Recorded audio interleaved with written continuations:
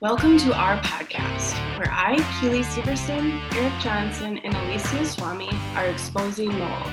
Today we are here with Cobb home builders, Bryce and Misty.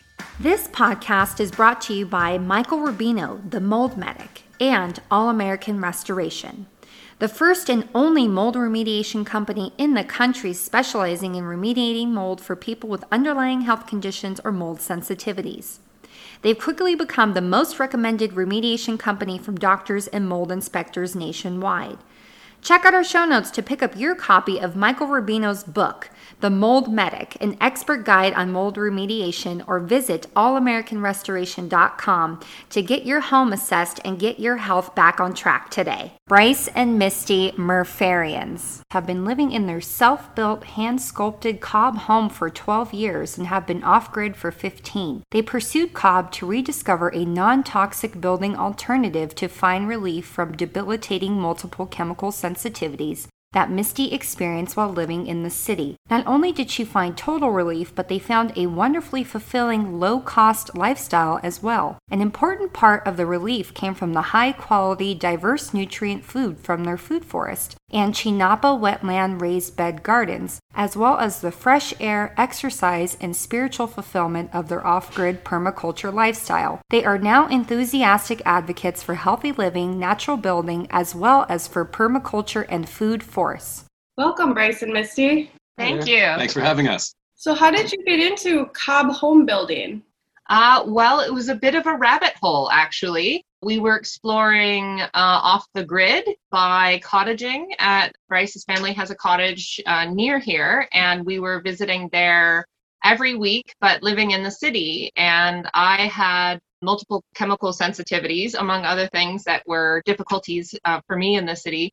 And we loved it so much out in the country and off the grid that we decided we really want to keep doing that. So we did. We moved off the grid to the cottage. And while they're sort of learning the skills, I found that my headaches were going away. My allergies were going away. I was feeling healthier. We were both feeling happier. So we looked at a way, how could we build something for ourselves that we could afford as young people that would allow us to keep doing that. So we researched for several years while we lived at the cottage, and then we stumbled upon Cobb because it was in a natural building book, and there was a footnote on building a Cobb bench. And we read that, and we're like, what is a Cobb bench? Corn cob? What does that mean? Yeah. So that led us a little further down the rabbit hole, which got us to, simply the book, The Hand Sculpted House, which is... I would say it is the number one recommendation that we have for anyone who's interested in learning about Cobb building themselves. Or just any natural building. It talks about straw bale and adobe and things like that. Mm-hmm. So we loved the idea, and we looked for a piece of property. We finally found something we could afford, and we found that being a wetland, it has huge resources in clay, which is, of course, what keeps the water up on the surface. And so we were able to harvest all of the materials from the property, which made it very affordable. We loved how it worked, but we found that as we did it, there was just more and more to love. So we got to it through it being inexpensive, and then we found great, it's also non-toxic, great, it's also non-commercial, and all those things came in, and now it's kind of a way of life for us. We sculpt all year round every year because we love it so much. We even put aside a little bit of extra mud in the late fall and just the beginning of winter, so that we can still do some mud work even in the depths of winter. So we get the odd plastering or at least paint up or what have you. That's amazing. It sounds like, in the next 5 to 10 years, you'll be living in a Cobb mansion. I don't think we're going to go that big, though. I think we're happy with the just a very well ornamented cottage. That puts it perfectly. Yeah, tiny castle with lots of sculptures. Yeah, yes. One right above my shoulder. Got a bird up on the wall. That's that's our interview sculpture. Yeah.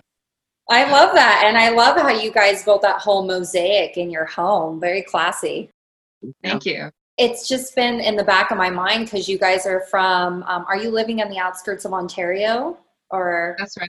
We're actually in Midwestern Ontario, sort of in the center of Central Ontario. sort of away from the Great Lakes habitation zone, and just a little bit away from that. So we're only about an hour or so from Toronto. Okay, great. Now, I'm not a climatologist, but every time I think of Canada, I think of brutal, brutal winters. Am I right? I hope I am. But a little bit. It's very consistent with any of the states that are near the Great Lakes. They're almost the same climate. Maine has pretty much the same weather. We get a little bit more snow. But going a little bit north of us, people think, oh, that's really up north. And then, of course, that's nothing to the more northern provinces. North of us. So it's pretty temperate, but we definitely get about 6 months that you have to consider heating in. And we get a serious winter for about 3 months. How are you guys holding up? How's the home holding up during the winters? The home is great. We've learned a lot over the years in terms of design, how to design to make it work. When it comes to Cobb is monolithic, so it has no gaps or cracks, which is great because our main heat loss is through wind gaps. We live at the end of a big farmer's field. So we are in a forest, but the farmer's field gathers up the wind and the snow, and it basically sucks all the heat that you can produce in the house away from the house. So we dealt with that with snow fences and hedges to buffer the winds and as much tree cover as we can do and still have solar gain. We've prioritized solar gain. So that means we've got all of our windows facing south and east and just a little bit going into the west. No window coverage whatsoever on the north. We have a straw bale wall on our windward side, so that buffers the wind. But we also learned how to make Cobb that would not have seams in it. Our first house, we had leftover lumber from old stick frame. So we built it kind of stick frame because that's what we knew how to do at first.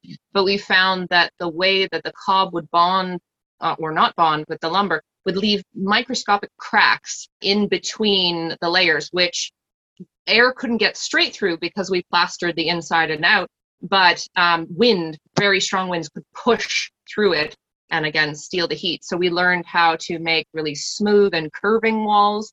Well, again, we layered many layers. So we've got a tiny building in the middle and then rooms that kind of come concentrically off of it so that you're closest to the hearth in the middle of the house. And then as you get further away, it's cooler and cooler rooms. So you use the rooms that way. We've learned the values of plasters as well, so that we can actually seal up what's sculpted first out of the Cobb, following that up with an earthen plaster, fills in all the gaps and cracks and make sure that it's waterproof and windproof as well. Mm-hmm.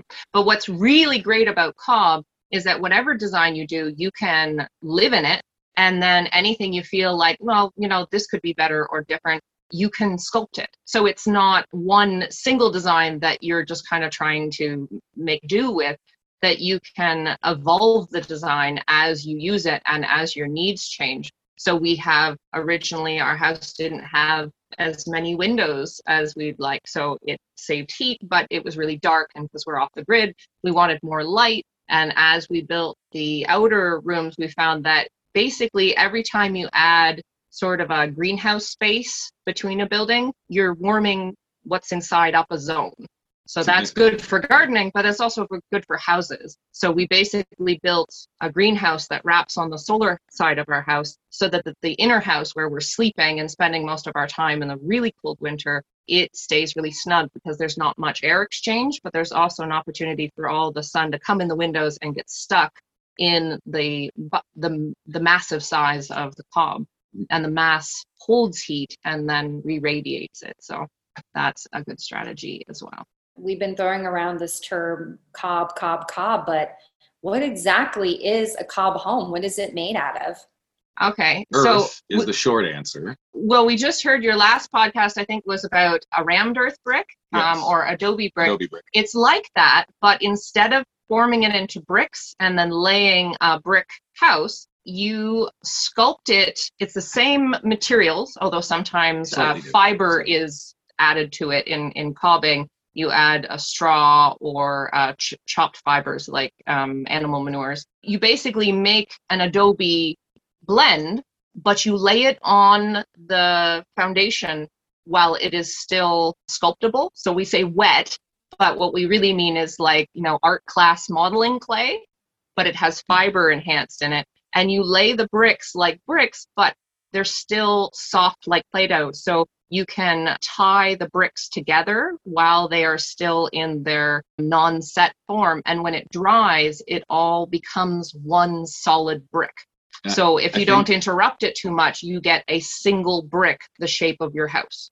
Indeed. I think I should take it back a little bit further. It's fundamentally, it's made from clay and sand and fiber. So in essence, this means that it is available anywhere on the planet, and there are a lot of places on the planet. Yeah, where clay is. Mountain. Yeah, anywhere on the planet where clay is, this sort of housing is available. And there's Google Maps. It's very easy to just look that up. But being so many places, if you have clay in your soil and you have sand in your soil, the chances are very, very good that you can simply choose some subsoil and mix it with a little bit of water and a little bit of fiber, grasses or some straw. In essence, dance that mud into a mixture that is suitable for making a house of. And this is the traditional method going back literally thousands of years of just using the mud that you have. And the simplest guidelines support that. Basically, if it stands up while it's sort of a wet mass, chances are very good that it'll continue to stand up as a house. Because it only gets harder as it dries. Right. So it is very accessible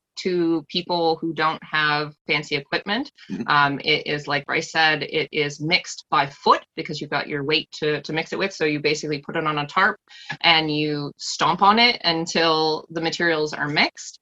You can use, cement mixers and stuff like that, but you don't need to, and it's not as good. And then you apply it by hand. So it's something that's really accessible to people who really need housing, where you don't have all of the technology or fuel to run the fancier things. But it also makes you really connected with your house, which means you can make it very custom to suit yourself, and you can remake it as it needs to be done. So it doesn't create this knowledge gap between the builder and the person who's going to maintain the home. It's fully sculptable even afterwards. So in fact, you could take a spoon and scrape out a new portal in the wall if you'd like that, or scrape out a new shelf or what have you. So I mean, 100%. Or if you dent it, you can simply moisten it again and put some more material in there. We like to say around here, a little bit of dirt cleans up everything, and that's basically true. Because if you damage the home at all, you just go out and make a little bit more of a mud mix of the right type and patch up that little bit, and then paint it over with an earth paint, and everything looks back to normal. So taking a little bit of damage on a Cobb home is, it still hurts the ego a little bit, but you can let that go by because it's so easy to fix. So it costs nothing, just a little bit of time. Right.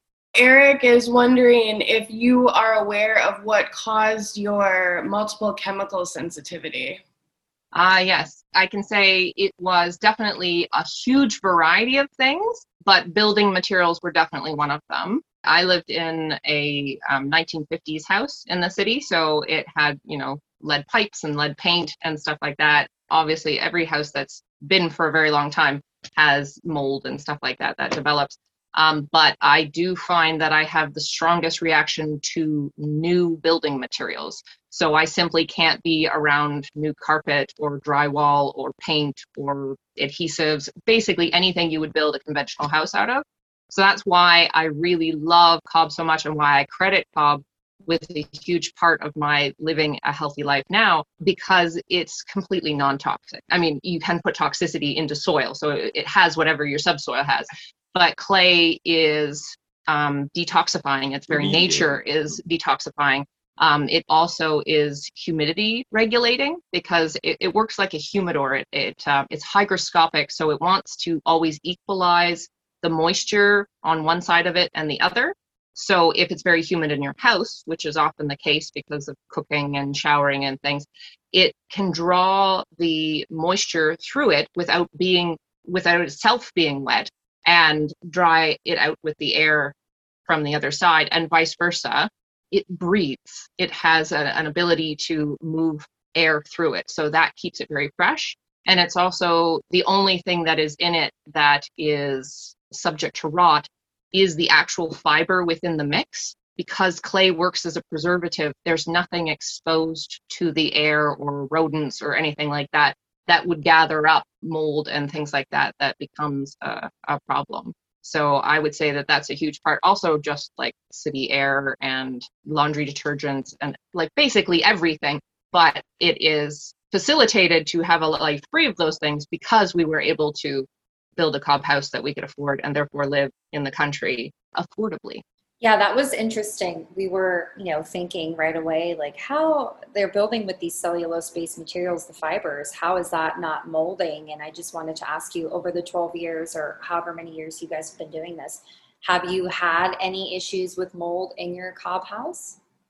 No, not really. Well, when it is laid, when it is still wet, the materials that are exposed to the air can actually grow mold on them. So if there's any straw sticking out of the wall, it will create a mold. It's not the same very toxic mold that is on plywood because it's a non-toxic material, whereas the stuff that is growing on plywood and that sort of thing, that's a mold that is resistant to that level of toxicity. So it's a less harmful mold, but it's also something that only lives on the surface while the material is wet. And you can tell when the material dries completely, and it will remain dry because it is so massive, it takes a huge amount of water to actually saturate it. When it dries out, the mold dries up and comes off. You can just brush off the wall and the surface comes off of it, and it won't grow it again. But if you have a sink or something nearby that the surface is getting wet all the time, a surface mold could occur, in which case you wash it down with borax and it gets pulled into the matrix of the clay and it makes the clay non-moldy. We don't build things so that there's always water hitting it, but if you did, for example, have a sink surround that you were going to have cob there, you would seal it and therefore avoid that problem in the same way as you would seal wood or drywall or anything like that. The real secret of cob is just to keep it dry, in essence, because it's only at risk of any mold when it's wet, and even then, only if it's not treated with borax or other salts or something to make it, or lime as well, to make it waterproof and mold-proof. Yeah. But another benefit is that it's so sculptable and affordable that if you ever have an area that got damaged, for example, if you had your roofing leaked or something like that, you can just cut away the damaged material, compost it outside, and fill it in with fresh material. So there's no cost loss or anything like that. But we've had very little issues, only, on the exterior of the building where there's a drip that we didn't foresee or too much wind damage or something like that. You can scrape it away and put fresh material. But usually then you address the problem by making a wider roof or putting a ceiling on that spot. Got it. And what is the roof made out of? How did you guys construct that? Well, they're all different buildings. So we constructed them as small individual buildings and then added on. And it was all salvage material. So the roofing is different from one part to another based on what we had available. We've used rubber membrane for one section. We've used recycled metal roofing for another section.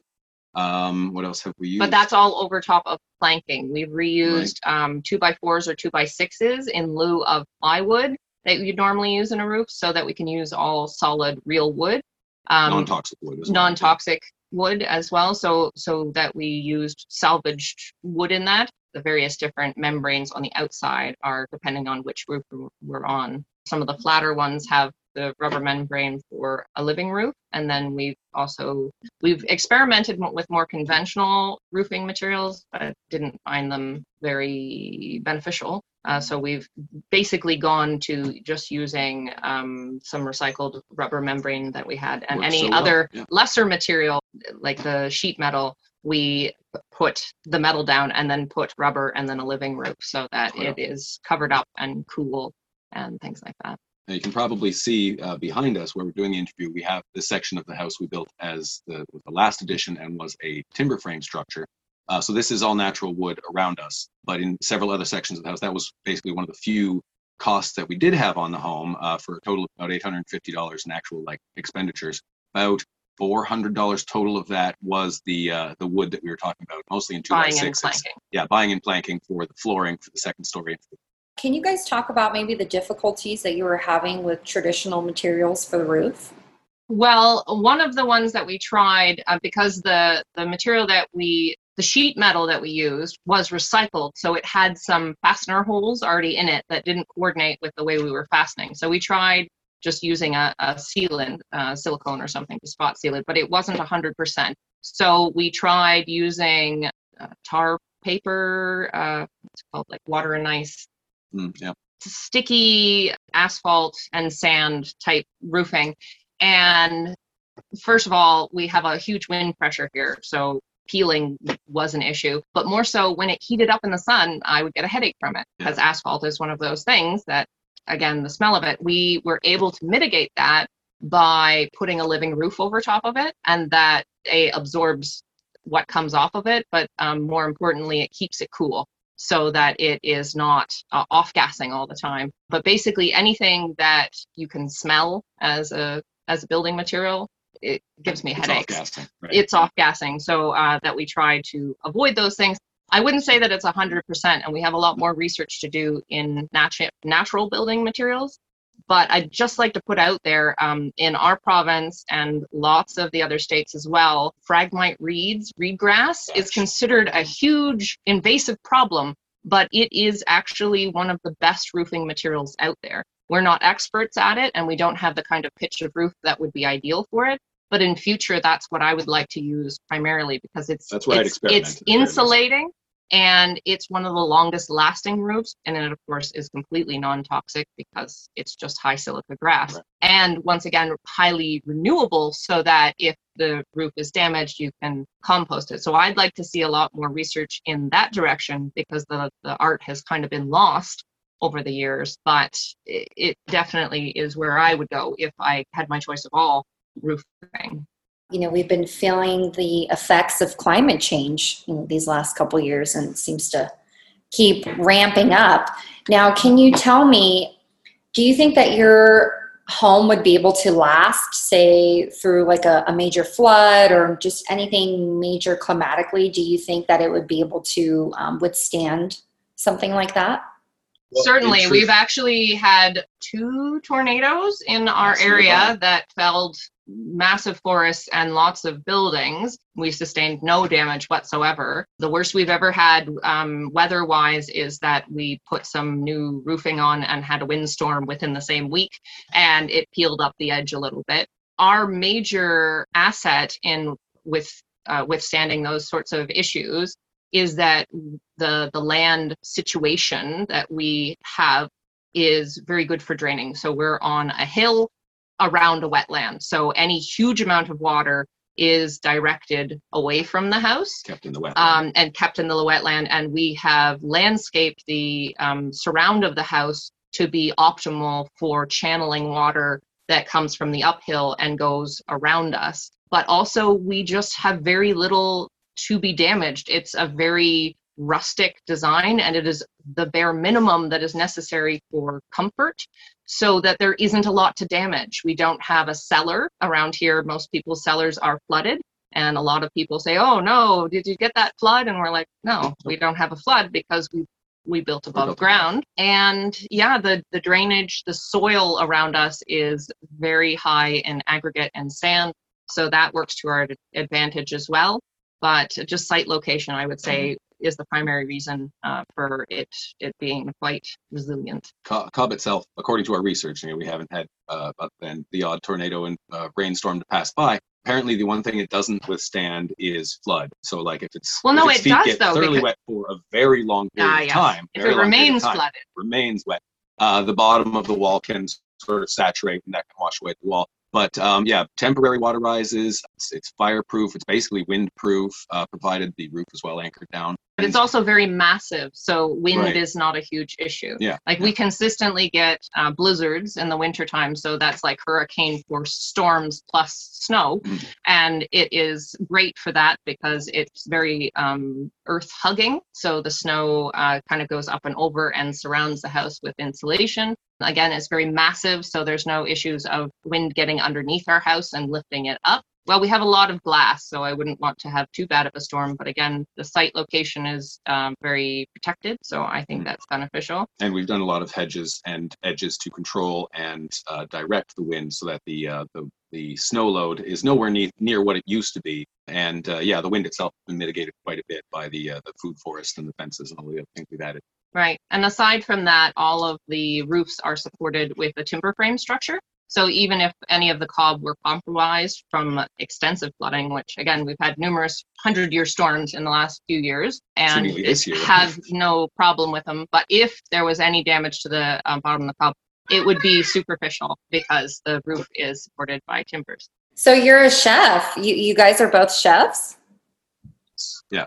When we were working in the city, we were both working as chefs. So we basically left a life of cuisine to, well, in essence, it was still to find food. I mean, we came out here looking for good food and good natural cuisine and sort of, where food comes from, like authentically. So yeah, it was one of the important aspects of getting into farming for sure. Welcome back. When you say the city, what city was this? We were in Hamilton, Ontario. Yeah, I was just curious if the sun was heating up the roof and causing some kind of fumes. Did you put a vent up at the apex of the roof so that you could open it and use the convective airflow to draw it out? We do have a vent up at the top of the house, and it does help to make sure the currents do continue to flow. It keeps the house cooler in the summertime, and we tend to close it up for most part in the wintertime. But this was on a lower overhang roof, so it was right outside of windows. So it was at window level on the second story. So that's why we cooled it down with a living room. Awesome. And I wanted to just ask some questions about your food production. You guys are totally living right off grid for the most part.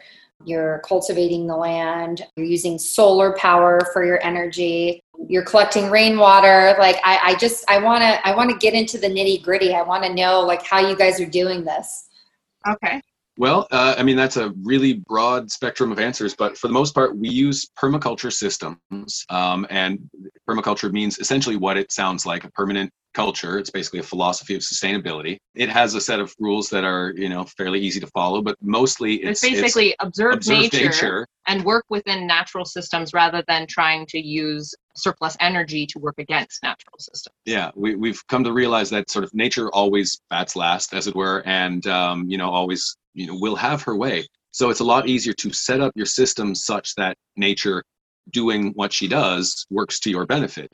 So we find for the most part, our food forest it's really only about 60 or so feet across. I'm just looking out my window here straight at it. But in that space we have, it's a huge list of plants, but we have hazelnut trees giving us a full tree canopy at this point, cherry trees, apple trees, plum trees. Goodness, there's a grapevine. There's multiple grapevines. One of them just passed away this year. Sad to see it go. But raspberry bushes, haskapa, honeyberry bushes. The list really goes on, and I could just keep citing them. But basically, all of these food crops sort of grow on top of each other, just like they would in a forest setting, except you've guided the forest to be all edible crops. So we mostly focus on edible perennials, things like violets, and of course self-seeding annuals, things like borage and amaranth and lamb's quarters and magenta spreen, Chenopodium giganteum, one of our favorites. So these things they self-seed. So at the end of every season, they put down their own seed, which means they'll come back automatically, just like weeds. But when you pull up the weeds, you're actually pulling up, groceries in effect. So you're weeding the other crops that you're planning to eat is picking spinach for today's omelet. So, in essence, it's sort of just a multi-layered process. It makes the best use of land, meaning that you can essentially grow, 10 crops in one spot. So that's why it works so effectively is because you get such a dense amount of plants in a different season, sort of all growing at once, and just by selectively managing which ones you pick, which ones you allow to remain, you get a prolonged season, and it's basically just automatic food. The layering of these plants growing on top of each other, is that Chinampa style? I'm not sure if I'm saying that correctly. Chinampa, that is one of our systems within permaculture, but what Bryce was describing is called a food forest. So it models things after the forest design, giving you extra layers of food stacking. But the chinampas is something we use in the wetlands, because like I said, we have wetlands surrounding us. We have very little high and dry ground, and we keep most of that for our animals to graze on, and for, a few small gardens. Yeah, so property's fairly marginal. Right. So the chinampas are a way of expanding the growing to the wetlands, but for dry land crops. but it's also a way of reducing the work on watering of things, because we don't have water on tap for anything. So when the garden needs watering, it's by hand, by watering cans. So it makes sense to have all of our vegetables that demand a lot of water growing with their roots actually situated in the wetland. So it's kind of a basket that sits full of soil in the wetland that works as a in-soil hydroponic system. So it is basically waste branches that come off of the trees that we harvest for mostly fences. You use the trunk of the tree is the lumber, and then all the small branches that come off of it get layered in swampy areas. And this is mostly in areas not with like running rivers, flowing rivers, but like wet grass it's an oxalate high grass that's not edible by grazers. So we put the twigs in there, and then we layer on hay or straw from bedding, and then put on composted manure and extra soils that we have in the garden.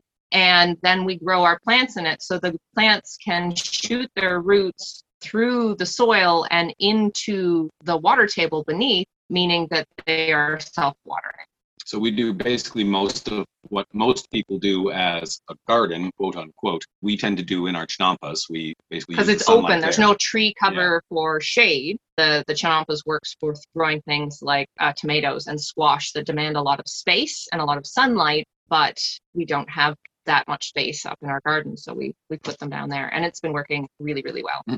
And most of these systems, basically, other than the chinampas, which we tend to put in annual crops into, there's still a lot of perennials growing down there, wetland-specific perennials, like Jerusalem artichoke and a few others that grow so very, very well down there that we harvest them all the time, in and out of the same season with our annuals. Mm-hmm. Are you guys basically harvesting more in like spring, summer, and then canning or saving things for the winter? Are these crops surviving during the winter, or how are you guys feeding yourself year round? We dry and preserve a lot, so there's always that. Canning is a very small part of what we do. It's due to the salt, basically, salts and sugars, which we try to avoid. Right.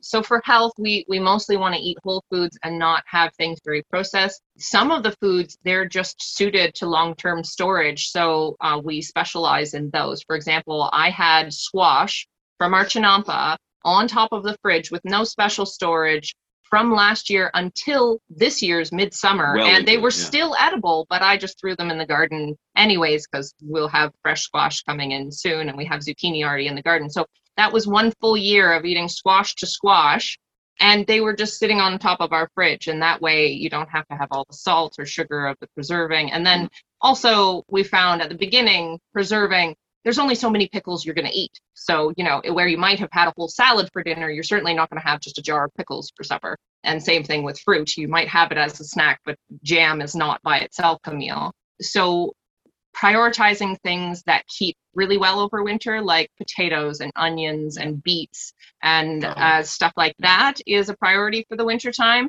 But we are harvesting out of our food forest from when the snow leaves the ground, which for us here is about March, until the snow covers the ground, which is about end of December. And so there's things that we can eat in the food forest from that whole time. And then to extend the season, for example, late winter, we take seeds that we have saved or purchased in, and we sprout them. So that our green vegetables are coming from freshly sprouted things. And that gives us a head start on sprouting things to plant in the later spring. This year, we also did a lot of research this spring about overwinter systems, including essentially small scale, short-term greenhouses, closures, that type of thing. So we'll hopefully be extending our season with a second planting in August, just to bring us a little bit later into the winter with things like kale and Brussels sprouts and that sort of thing. Very winter hardy crops. Elliot Coleman is an author of a couple of books that as a guide to winter gardening, and he gardens in Maine, like commercially gardens in Maine, which has a very similar climate as here. And he basically talks about after everything would have come out of your ordinary garden bed end of summer, you plant down all the same stuff again, or like winter hardy things, so your beets and carrots and stuff, and you let them grow slowly at the fading end of the season. And as soon as winter is going to hit and actually damage them, you cover them over or you grow them in a greenhouse to begin with. And that covering over, it just puts the pause button on the growth so that the small amount of sunlight that you get is enough for the plant to mature. And you basically go into your greenhouse like you've got stuff in cold storage, but the cold storage just happens to be also growing. So we do plan to continue that a lot more, but any gardener who's accidentally forgot some kale or Brussels sprouts or whatever in the garden can find that you can pull the snow away. And in fact, the winter hardy plants are even tastier because everything converts starches into sugars when it's very cold. So you get very sweet beets and carrots and things like that. I can talk food all day. Food is my me too. one favorite thing. I am a nutritionist by training. We were chefs when we worked in the city. I mean, we still work as chefs now, but not as our primary job, but we're trained chefs as well. So food is a very important part of our enterprise. Absolutely. You know, I'm ready to come move in with you guys so I can take advantage of your food forest. We could teach you how to make a very small cob house very quickly. I'd like food forest for all. I'd like Absolutely. food forest to be everywhere and anywhere so that everyone has access to them. And they really could be if we wanted that. This is one of those things. I'm a firm believer that spreading the food forest around is going to really help with the climate crisis. Not only do we need to increase photosynthesis, but we also desperately need to increase the tree story layer to help hold all of the carbon that is presently being released by agriculture and what have you directly into the environment. Without the tree layer holding that carbon down against the planet, we've got a serious atmospheric carbon issue, and at the same time a serious depletion in soil carbon, sort of all part of the same cycle. So so significantly increasing soil carbon, significantly increasing earth photosynthesis, and doing that through multi-storied planting makes the most amount of sense, especially when that multi-storied planting is edible for people. So I mean, like that's where I advocate highly, because the food systems, especially in North America, are not very resilient against disasters, as we have seen. Whereas and food forests are very resilient, but it also means that you can sort of put them out there, and the person who planted it doesn't have to maintain it continuously for there to be value to come back to. So if you just, for example, had city parks and medians and the extra bits that municipalities hold planted to food forests, if anyone were ever in need, or if a whole community could not get their supply chain met, there would be food that could tide people over. And I believe that people would find a lot of value in a community where they could maintain that sort of thing. So it creates a community togetherness because there's shared resources. I am 100% with you on that. And I think we're doing a lot of things wrong, and we can have a 20-hour conversation about all that, but I don't want to go there. But what I did want to do is switch gears and just talk about water and heating and cooling and energy. Maybe we can just start with energy. So what are you guys using to be able to turn on the lights in your home? Solar power, almost exclusively right now. I have some other plans for wind and pedal generation, but presently it's almost entirely solar. I'm not sure of the wattage that we're running right now, but I would say that there's a couple $1,000s invested in solar panels, and then a few $100s invested in batteries to keep that something we can store. So we have solar during the day, but the batteries, deep cycle batteries, store the energy so we can use the power outside of daylight. I've invested somewhere around $5,000 total into, and this is over the last 15 years, into our off-grid power source, somewhere around 700 watts generation and enough amp hours to run a refrigerator and all of the lights and charge all of our accessories and devices, our telephone and our computer, what have you. But that is very minimal, and we started with less and worked, like we got more solar panels and more batteries as we could afford it and as we established ourselves. It feels quite abundant now. It definitely feels very abundant, but it's also very minimalist in comparison to an average Ontario home. By a long shot. Like there's no possibility I would be running a curling iron or something like that. Amazingly, that uses a ton of power, but we can have a deep freeze and a refrigerator and of course lights in every room and things like that. And when we need to, we can run a Dremel tool or what have you for that sort of thing. So but mostly we have just minimized our use of power, and we do almost everything that we do by hand by preference so that we don't need a lot of power. I say DC systems are pretty democratic. I think I learned DC wiring in grade 6. When we get our land, you guys got to come out and teach us how to do all this stuff. But I wanted to chat with you guys about your heating and cooling. So how are you staying warm in the winters and cool in the summers?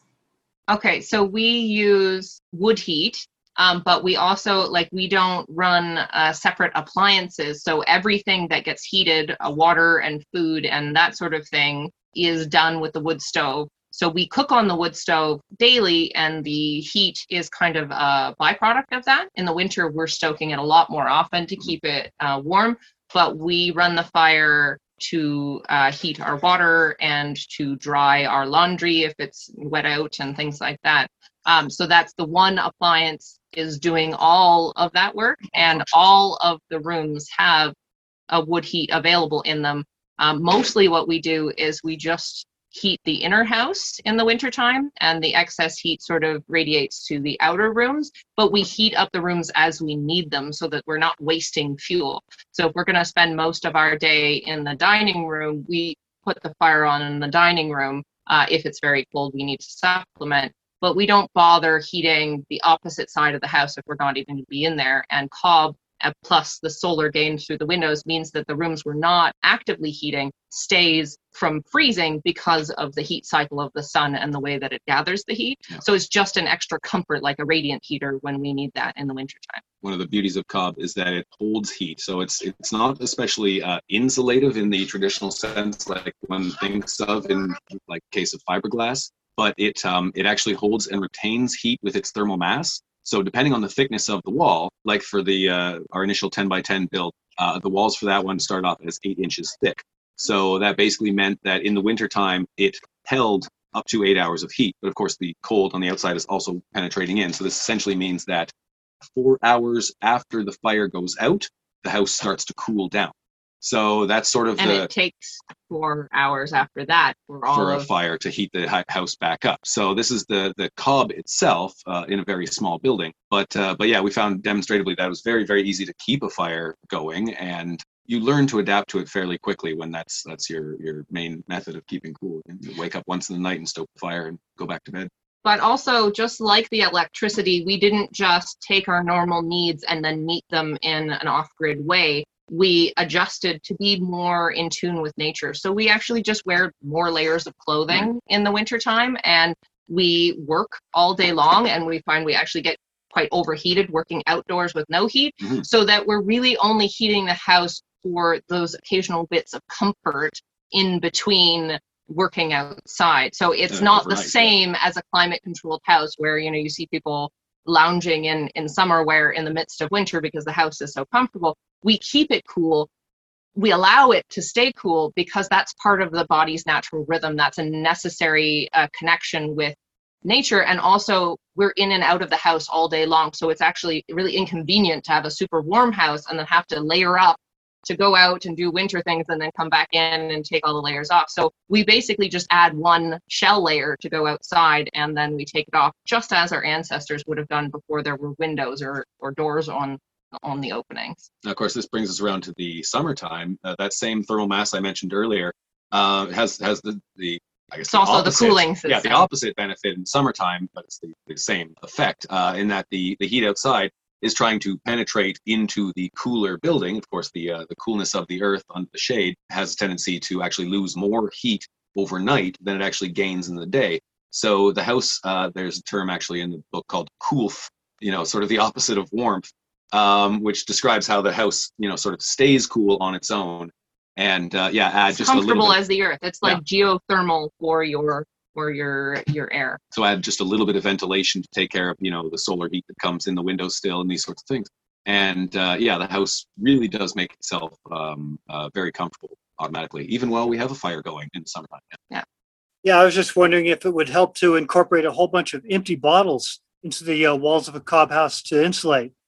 It certainly could. It definitely can in places. We do have a lot of bottle installations. However, we do find that just monolithic Cobb, that is uninterrupted solid Cobb, is quite useful in strategic places. So if you have a lot of mass where it's shady all the time, that can keep things really, really cold in the wintertime. But if you put the mass in the sun, then you get more radiant heating from it. So we found that insulation to the north side is most important. And we focused on using fiber in the insulation. So basically the Cobb mixture, rather than having as much sand in it, has a little bit more fiber in it, and that keeps it more insulating. But also the thickness of the walls is adjusted for. But you definitely can insulate with bottles. That's how Cobb ovens are insulated from their bases, is you put in a bottle layer so that the heat stays in the oven rather than going into the base.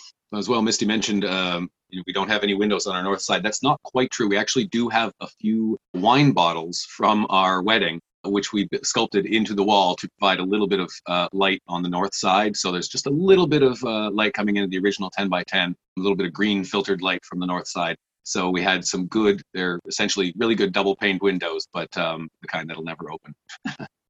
Although we do have doors on every side of the house, and that's part of our cooling and ventilation system, that for clearing the air and keeping the air cool, we can open a door on opposite sides of the building depending on the wind stream and get a flow through anytime we want. And we can direct, each room has its own flow patterns. That's part of the design and how the house functions. What do you guys use for your water source? Well, that's a multifaceted answer as well. For watering our animals, we have plenty of natural water. So we have rivers and streams that they drink from, and that's good for their health. When the water is nice and clear in spring and winter and fall, we can wash from it as well. So abundant for laundry and watering the garden. We drink from a well. There was I dug a small well when we first came on the property, and our drinking water comes from the well. And then we have rain collection, and that supplies our shower. So that all but the coldest season, even a little bit into the winter, but when it freezes really hard, we stop using the rain barrel system and we go to just having heated water brought in from the well. No, we didn't mention with the heating systems as well. We also do have a solar hot water heater for that rain barrel shower we mentioned. And it's as simple as, I think it's 100 feet of black hose that just winds back and forth across the roof and then goes down to the shower. So by a little after 10:30 in the morning, sometimes usually around till 2, 3 in the afternoon, beautiful hot showers available. I'm really wondering what your family, what does your mom and Misty's mom think of this whole operation? Unfortunately, Misty's mom passed away many years ago. She was one of the financiers of this entire venture, due to Misty's inheritance that allowed us to purchase this property in the first place. My mom is really quite thrilled. She's come a long way in her own adventure in sort of watching us in the steps we've taken as time has gone by. But I truly do believe that Misty's mom would have absolutely loved what we've done here. Oh, definitely. Yeah. Oh, that was really beautiful. And, what we have to talk about, something that we don't really talk too much about because we're so used to our regular plumbing in our homes. Give us the 411 on composting toilets. I'd love to hear more about it. We use the term humanure, and this is actually from an author. In fact, anyone who wants to learn more, I suggest you go and Google the Humanure Handbook, and it's human-ure, just like it would be cow, man, ure. Manure, Yeah, but human manure. Yeah. Humanure. And in essence, it's a composting system. We use a couple of different methods of it, but in essence, a storage bucket, which we bring out to a pile, which we then that sounds a little bit more low tech than it is. But in essence, I'm explaining it in the simplest of terms. We put our feces onto a pile and we cover it over and we let nature break it down. And okay. It's as easy as that. There's a few more steps. Yes. So there's an ordinary toilet that you use, like you're in an outhouse, but instead of it just dropping into a hole, the way that it normally would have been done, it goes into a storage container. We usually use like a plastic tote or something like that. So it's underneath the toilet, and when you've used it, you put in carbon-rich material. So every time you use it, you, as we say, cover your work, and you put on straw or wood shavings. And ideally, if it's mixed in with a little bit of compost, it's got the bacteria and things that break down the chemicals that are in it, which will mitigate the smell. And we've also found a huge benefit in separating the liquids from the solids. Mhm. So liquids are just going through a gray water filtration. So they go through sand and gravel into a garden that is specifically designed for drinking up the extra nitrogen. And that the solid wastes are really very tidy and smell free if they're not sitting in liquids. So there's aerobic compost, which is where there's air in it and it smells like soil.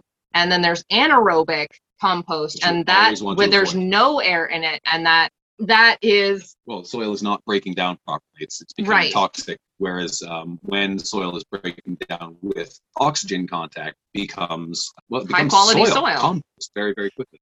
Do you use a light bulb or a heating system to keep the microbes healthy during the winter? No, we don't. We change it more frequently at that time and layer the compost pile itself is built like you would build a compost pile for your garden. So there's lots of aeration in the pile itself. And we layer it with carbon material and it stalls in the wintertime in the same way as any other compost pile. But the area is large enough to store the entire winter's amount and hold on to all the liquids until spring composting can begin again. But we've found that as compared to like cow manure piles, which will build up, human manure is actually very insubstantial and will break down within one season. So one small compost pile is more than enough to just hold the winter compost until it can begin to break down again. And this is 4 of us using it, 2 adults and 2 children. And frankly, I do believe that something like a barrel compost tumbler would be enough to handle the average family of 4. Yeah, and they've got some nice designs there that are everything is self-contained, but it can also be very low tech and it works very well that way. Yeah. I was sort of emphasizing the low techness of ours, but it's tech enough to work. But yeah, it can. There's be as simple tidiness as, that can be thought. Not yes. Everything has to be as rustic as an outhouse. That you can also put in aesthetic details that make it just as palatable to use. Easier and cleaner and better to handle, for sure. So how much does this cost a year to kind of run this operation? Like, if someone wanted to quit their tech job and do this, would they be able to?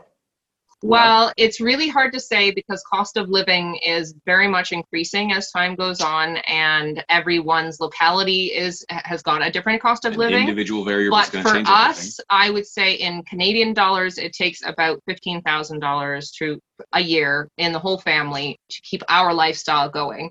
But that is, of course, with all kinds of wonderful luxuries like buying in produce when we feel like it and having leisure time when we want to have it and things like that. But in terms of minimum cost, you certainly could use the skills that we have to live a $0 cost, except for, of course, the government will always have their cut for where you're going to perch yourself.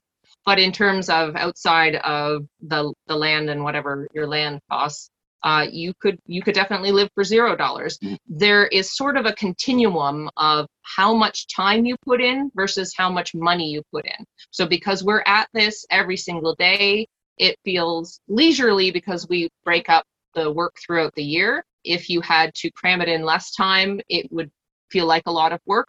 But basically, the less time you can spend on the farm doing the jobs and doing the stuff, the more money you have to put into the enterprise. But conversely, the more time you put in, the less money you need to put into the enterprise. So, and that's Canadian dollars, about $15,000, I think. American, that would be substantially less. Mm-hmm. But that is because our land taxes are affordable and because we do have the ability to grow quite a lot of our food, and we don't eat out or travel or things that cost a lot of money, and we don't maintain a vehicle, and that's a major part of expenses of when you have a job, you need a vehicle, especially living in a rural area. So we exchange not having those extra luxuries for having as much time as we want on the farm to do what we're doing. And honestly, about a third of our total expenditures on the farm are on large animals. So if we were to not have horses and not have cows, it would probably and that's a cost... luxury that we have. Oh, yes. I mean, indeed, the dairy is a thoroughly enjoyable luxury, but in this, it's only available to someone who has the full time to dedicate to, essentially being a dedicated dairy family. Yeah. So it's not for everybody, but that... But that's most of our actual dollar expenditures is the biggest single thing. Buying in animal feed. Yeah. Wow, that's awesome. I mean, so 15,000 Canadian dollars for a family of 4. I mean, wow. And we basically only organic food. We do eat a lot of bulk. Anything we can get, if it's organic, we get that. We eat a lot of fresh fruit, mostly from our garden, but we also purchase it in season. And yeah, that's all still managed under that same price tag. I'm trying to think of other luxuries. We don't tend to spend on a lot of things, but yeah, food's a big budget item. But even that, it's but our food is nothing compared to the animal feed. So right, if someone just wanted to do it for themselves, and especially if you wanted to be vegan and not to have any large animals, then that would reduce the cost substantially as well. Yeah. Now, of course, the compost, the animal manures are a significant benefit. They are worth the money, yeah. But it is like us spending money to invest in our organic farming by, instead of bringing in fertilizers, we're bringing in feed and getting the extra luxury of having a horse in the process.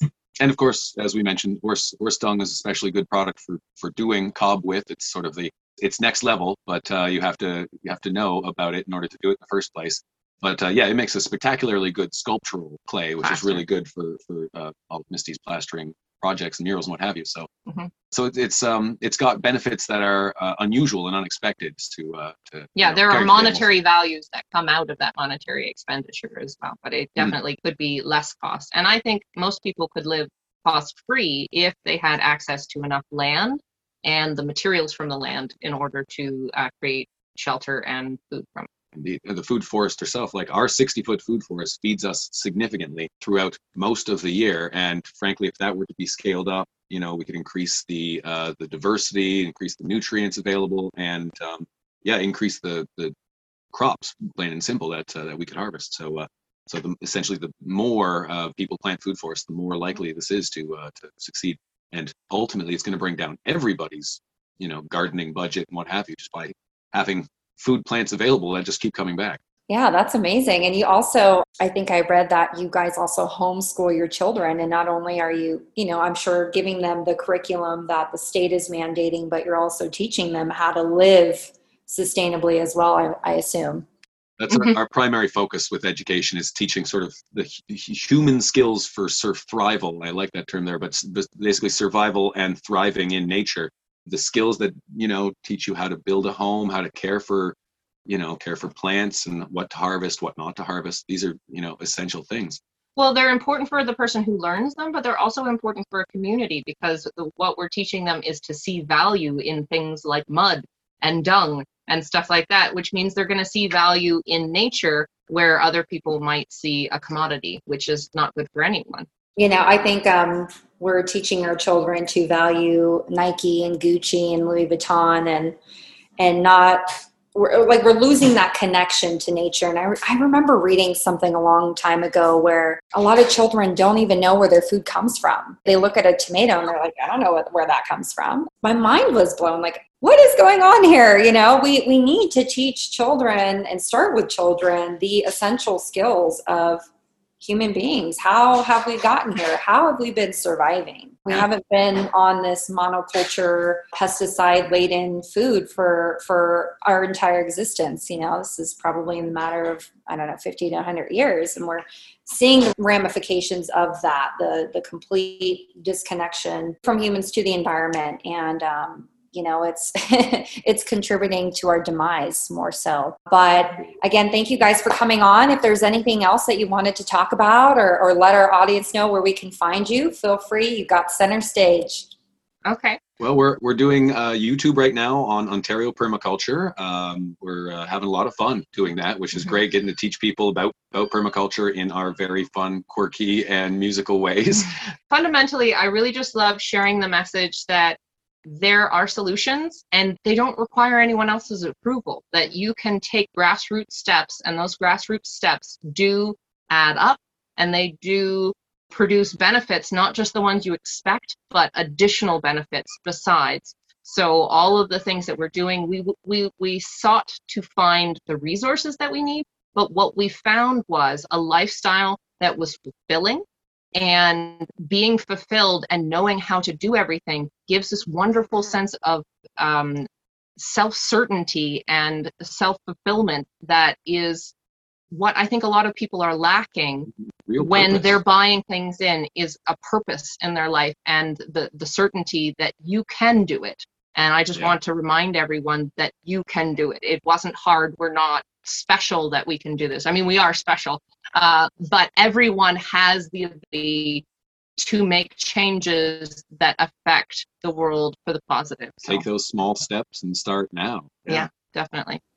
Yeah, and you guys are definitely the prime example that you don't have to be Jeff Bezos to do this, right? I don't think he can afford this kind of lifestyle. No, he can't. Jeff Bezos, you can do it. You can do it, buddy. I know he listens. So yeah. Oh, definitely. Well, I really hope that, we kind of wake up out of this zombie zone that we're all in, where you have to have the 5-bedroom house and the fancy Lamborghinis and the yachts, in order to feel self-fulfilled, because we know that that's really not what we want, because we look at celebrities and how self-destructive they are when they have all that. In other words, it's not the meaning, the purpose, the drive behind life are not things. It's about finding your purpose and what you like to do, your creative adventures, being more connected with the land is definitely more self-fulfilling. It's no surprise that the words soil and soul have the same root word. Mm-hmm. Oh man, you know what? You two need to write a book, and let me know when you guys You're coming out with these terms and these phrases that are just genius. But let us know when you write that book. We'll go ahead and let our audience know so they can go ahead and snatch it up and just read all that wonderful stuff you guys have in your mind from all these years of living off the land and just really understanding what life is about. So again, thank you everyone for joining us today. We had Bryce and Misty. And can you say your last name to our audience? I don't want to butcher it. Murph'Ariens. Murph'Ariens. What a great last name. Great last name for wonderful people that have completely changed the game in the way that they're living. They're not living a conventional lifestyle. They're living a very self-fulfilling lifestyle that is very connected to the land. We just want to let you guys know that it doesn't have to cost $1 million to live this way. And for those of you that are extremely sensitive, that are suffering in your conventional homes, well, this is a prime example that you don't have to live that way. You don't have to be connected to a city in order to find purpose and self-fulfillment. So thank you again for listening today. Please go ahead and check out our GoFundMe and Patreon pages to keep this podcast rolling. Well, thank you everyone for joining us today, and we'll see you next time.